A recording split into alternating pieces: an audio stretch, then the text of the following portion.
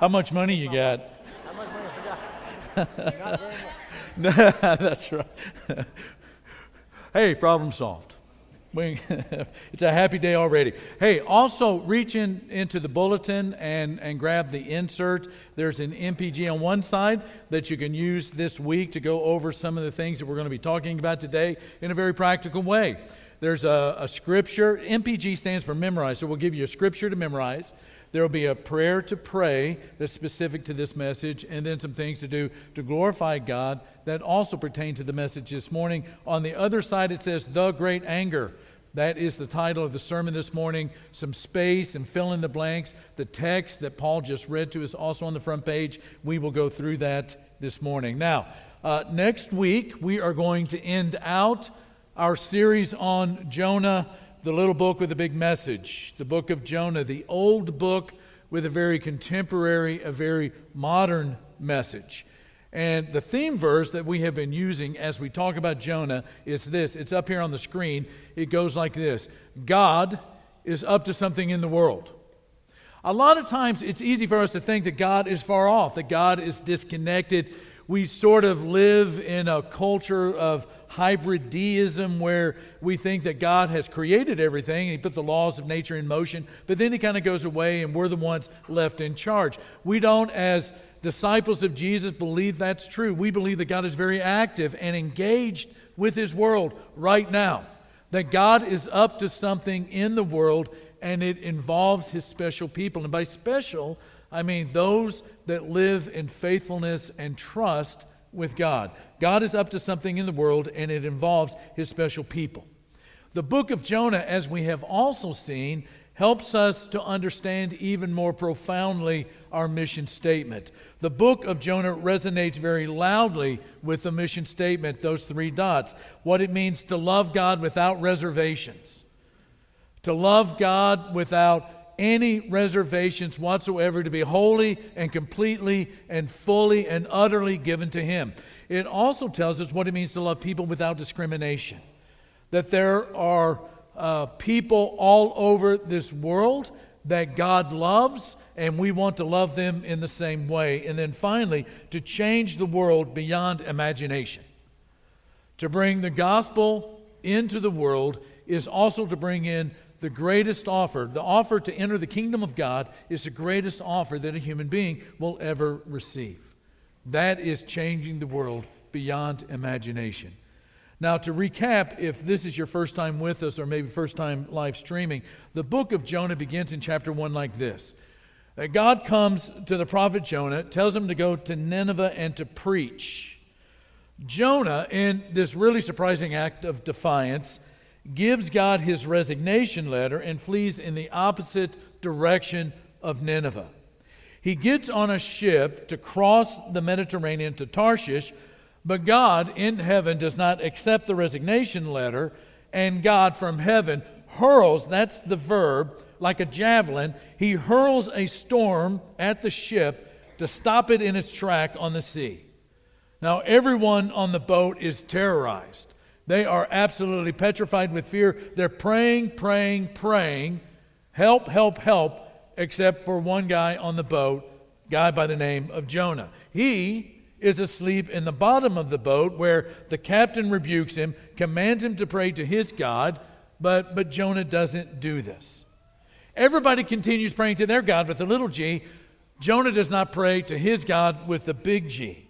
And nothing works to calm the storm. And Jonah says, well, if you really want to know, the storm is on account of me. If you want the storm to end, you can throw me into the water. And the sailors look at him and say, we're good people. We can't do that. And so they continue to try to make their way, but to no avail. And finally, into the sea they toss Jonah. The sea becomes calm, and the sailors on the ship, in this tremendous bit of irony, they are the ones that begin to worship God and to make vows to Him. Jonah, though, is going down in the water, where he is swallowed by a great Jonah-swallowing fish. And inside of the great Jonah-swallowing fish, he is kept alive for 3 days and 3 nights.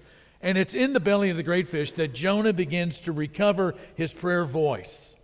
And at the end of the prayer, which is now the end of Jonah chapter 2, that prayer, that version that we have, or the portion of it that we have, ends with these words, Jonah chapter 2, verse 10, salvation comes from the Lord.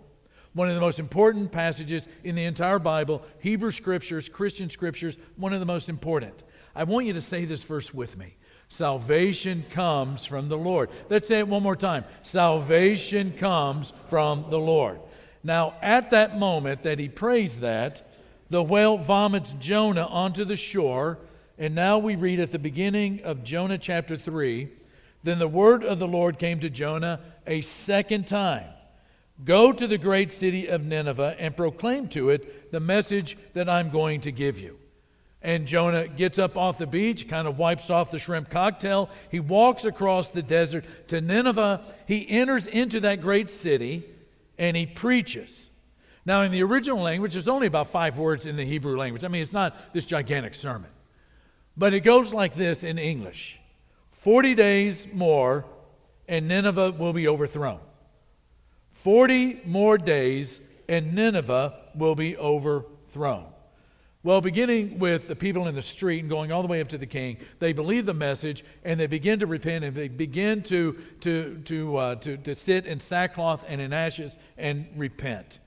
And they repent in such an authentic and widespread way that the gracious God in heaven forgives them and relents from the calamity that he was going to send on that city. They repent.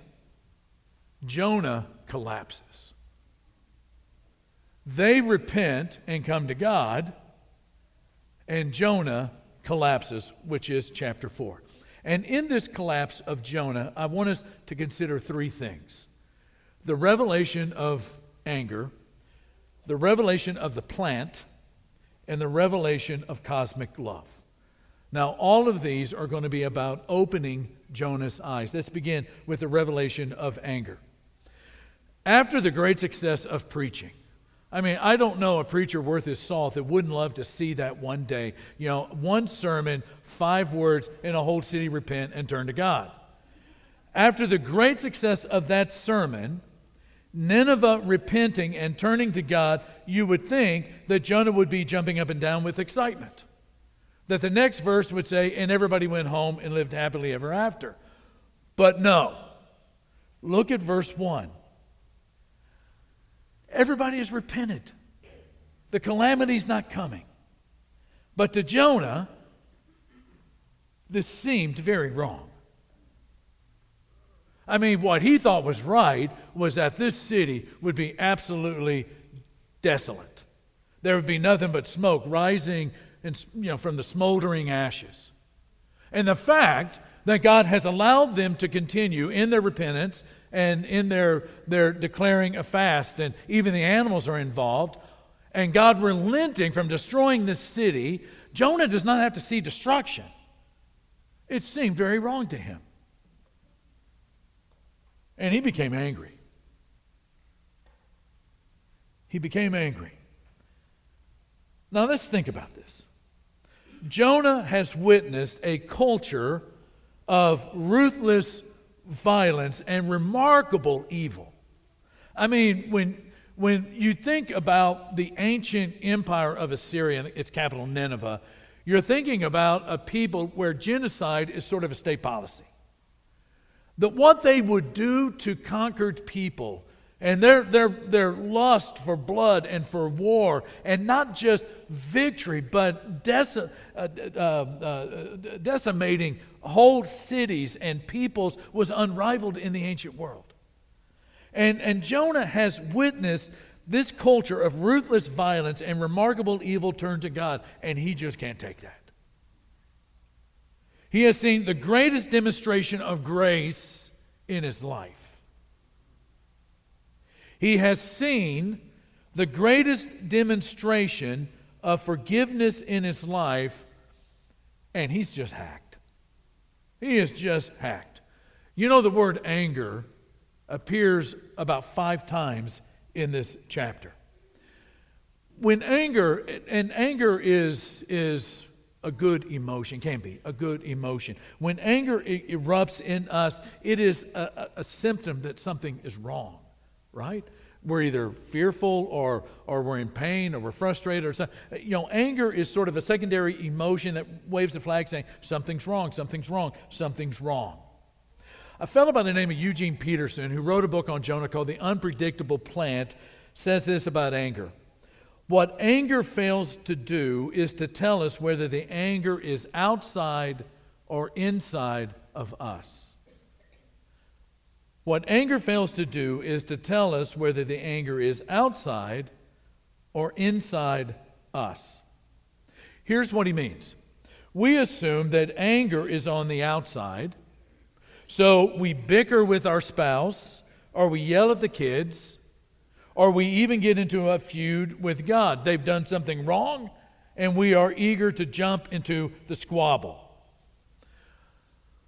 But if we're sensitive just for a moment, if we're sensitive, we take a breath, we're honest with our heart, we discover that many times, probably more times than not, our anger is linked to something misguided and mistaken inside of us.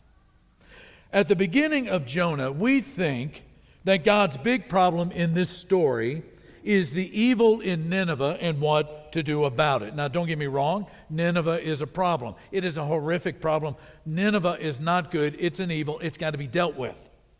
But Nineveh is not the only problem that God has to deal with in the book of Jonah. Jonah's the other problem. Jonah is the other problem that God has to deal with. Now, notice that there are two conversations between Jonah and God up to this point in the book. In the first prayer or conversation with God, in the belly of the great fish, Jonah's praying, I want to live, I want to live, I want to live, because salvation comes from the Lord. Second prayer, where we are today, I want to die, I want to die, I want to die, because salvation comes from the Lord, even for the Ninevites. Jonah is angry because he does not get God's love. He wants God's grace to be free for him in the belly of the great fish, but not for his enemies. He wants God's love to be lavish for him, but not for the Ninevites. He wants God's love to be extravagant and gracious to him, but not for the Assyrians. Now, at the root of his anger is this. We can put it in a nutshell. At the root of his anger is this. Jonah wants an outcome that's contradictory to the nature of God. Jonah is wanting an outcome that's contradictory to the nature of God. Remember the prayer? We've gone over this in just about every sermon on Jonah, but Jonah chapter 4, verses 2 and 3. He prayed to the Lord. Everybody's repented. Everything's great. Except to Jonah, it seemed very wrong. And he prayed to the Lord, isn't this what I said, Lord, when I was still at home? Why, if you just listened to me, I wouldn't have to be here right now. That is what I tried to forestall by fleeing to Tarshish. I knew that you are a gracious and compassionate God, slow to anger, abounding in love, a God who relents from sending calamity. He knew this about God. Now, Lord, because you have saved the Ninevites, take away my life, for it is better for me to die than to live. Now, here's the thing about God that's really pretty wonderful. Right now, and I don't want to see it, because I'll confess, I'm thinking this. But you don't have to show me your hand. But right now what we're thinking is, man, how much does God have to take from Jonah? This would be the perfect opportunity for there to be some lightning bolts that go right into the ground and just blow him to pieces. But notice what happens. The Lord replied, after all of this that's been said by Jonah, is it right? Not do you have the right, but is it right for you to be angry? Is it right for you to be angry? And how does Jonah respond? How does Jonah respond to all this? He doesn't. That's how he responds. He completely ignores God's question and he walks off. Aren't you glad that God is so patient? God will need to reveal to Jonah the presence of a rival God. God in this moment is needing to reveal to Jonah that he has an idol in his heart. Now, you remember a couple of weeks ago when we were talking about in the sermon series, What Happened to Me? How sometimes the ignoring of the idol in our heart can lead to some really tough things happening in life. Well, remember, an idol is something, as we defined it, that we are convinced we can't live without. To lose it is to lose our reason for living. If I lose this, I don't have a reason to live. And so here we have Jonah looking into the face of God and saying, I have no reason to live, when he's looking into the face, when God's face is the only reason worth living for. Except there's an idol in his heart. Except there's an idol in his heart. Now here's what's happening. Jonah is using the God of heaven to serve and to secure the rival God that's in his heart, which is Israel's national security. Jonah is using the God who created the heavens and the earth in the service of his rival God. And this is the reason he wants to die, because you'll either die for God or you'll die for the idol. Anne Lamott wrote some years ago a statement that I thought incredibly insightful and especially germane to what we're talking about this morning. Anne Lamott says, you can tell you've made God in your image when it turns out he hates the same people you do. You can tell that you have made God in your image when it turns out he hates all the same people you do. Miroslav Volf, probably one of the top living theologians in the United States right now, who's written so much on forgiveness and grace, having himself as a grown up in the war-torn country, his homeland of Croatia, writes, forgiveness flounders because I exclude the enemy from the community of humans and myself from the community of sinners. That's Jonah. And this is why we need to have the revelation of the plant. The revelation of the plant. So Jonah decides he's going to walk off from God. So Jonah goes east of the city to see what will happen. The fact that he goes east, that east is the direction, is not incidental. Going east hints at being at odds with the will of God in your life. Think about Adam and Eve. After the eating of the forbidden fruit, in Genesis chapter 3, they go east of Eden. When Cain kills Abel in Genesis chapter 4, he goes east to the city of Nod, to the land of Nod. Lot goes eastward towards Sodom and Gomorrah in Genesis chapter 13. East is sort of an indicator, it's a cheat code in the text letting us know that Jonah and God are not on the same page. And while Jonah is waiting in the heat, now having moved east of the city, God appoints a plant to grow up over Jonah to give him some shade. Now, this is not the first time that God has done this in the book of Jonah, right? Jonah is fleeing to Tarshish on a ship, and God hurls a storm at the boat. Later, Jonah is swallowed by a great fish that God provides, and he lives for 3 days and nights underwater. Now there is a plant provided to give shade to Jonah to relieve him of his discomfort. Now, discomfort is a really interesting word. In the Hebrew language, there is sort of a wide semantic scope. So the plant is raised up as shade to give Jonah a little relief from his discomfort or something bad or his evil. That's the semantic range of this word. God is doing this to deliver Jonah from his evil. But God is not done in just providing the shade. God provides a worm to chew the plant to pieces. And God is still not done at this point. God appoints a scorching wind to come and for the sun to blaze on Jonah's head. And he, Jonah, verse 8, wanted to die. I mean, this guy has a death wish. And said, it would be better for me to die than to live.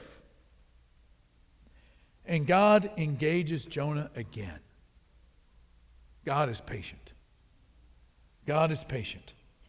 God said to Jonah, "Is it right for you to be angry about the plant?" "It is," he said. "I am so angry, I wish I were dead." Now, a very common statement in the Bible, a very persistent statement in the Bible is this: to have ears that hear and eyes to see. To have ears to hear, eyes to see. Now, there is in Jonah two subtle, even perhaps subliminal lessons if Jonah will have ears to hear and eyes to see that surround this plant. The first is this, lesson 1. God, not Jonah, runs the universe. If Jonah thinks he's running the universe, the wrong guy is running the universe. The storm-hurling, great fish creating, shade plant producing, hungry worm appointing, scorching wind sending, evil Nineveh forgiving creator of the universe is still in charge, and Jonah has to open his eyes to that fact. Lesson number 2. Jonah does not control God's love or grace. And neither do we. Jonah does not control God's love or grace. Jonah wanted the grace when he hit bottom personally. Jonah is now offended when grace goes to someone else who has hit bottom in their life. And the irony is that God is having a harder time. The irony is that God is having a more difficult time saving Jonah than he does the pagan sailors on the boat that's bound to Tarshish, or the entire culture and city of the barbaric and vicious people of Assyria. It's both comical and tragic. And you can't make this up if you tried. This happened. The revelation of a cosmic love is where we'll end today. I don't know about you, but I am very much comforted and encouraged with the ending words of God to Jonah. I mean, God is so patient with our stubborn hearts, our failures of understanding, and our scandalous grace amnesia-driven days. I mean, do you ever live a day where you're bebopping along and the next thing you know, you realize that some anger or something's overtaken you, and you're reminded that you have been saved by grace and that you live in God's grace, and all of a sudden you realize, man, I have had a case of grace amnesia today. That's Jonah. Grace amnesia-driven days. And God looks at Jonah and he says, "You are concerned about a plant and not people," implied made in the image of God. God says, "You are concerned about something that is here today and gone tomorrow." What would the world look like if you were in charge, Jonah? And God says, "I am concerned about a city of more than 120,000 people who do not know their right hand from their left hand, plus many animals." God loves people and God loves animals. Psalm 36, God, you save humans and animals alike. Not just Jonah, the Psalms see it too. And Psalm 33, verse 5, the earth is full of the steadfast love of Yahweh.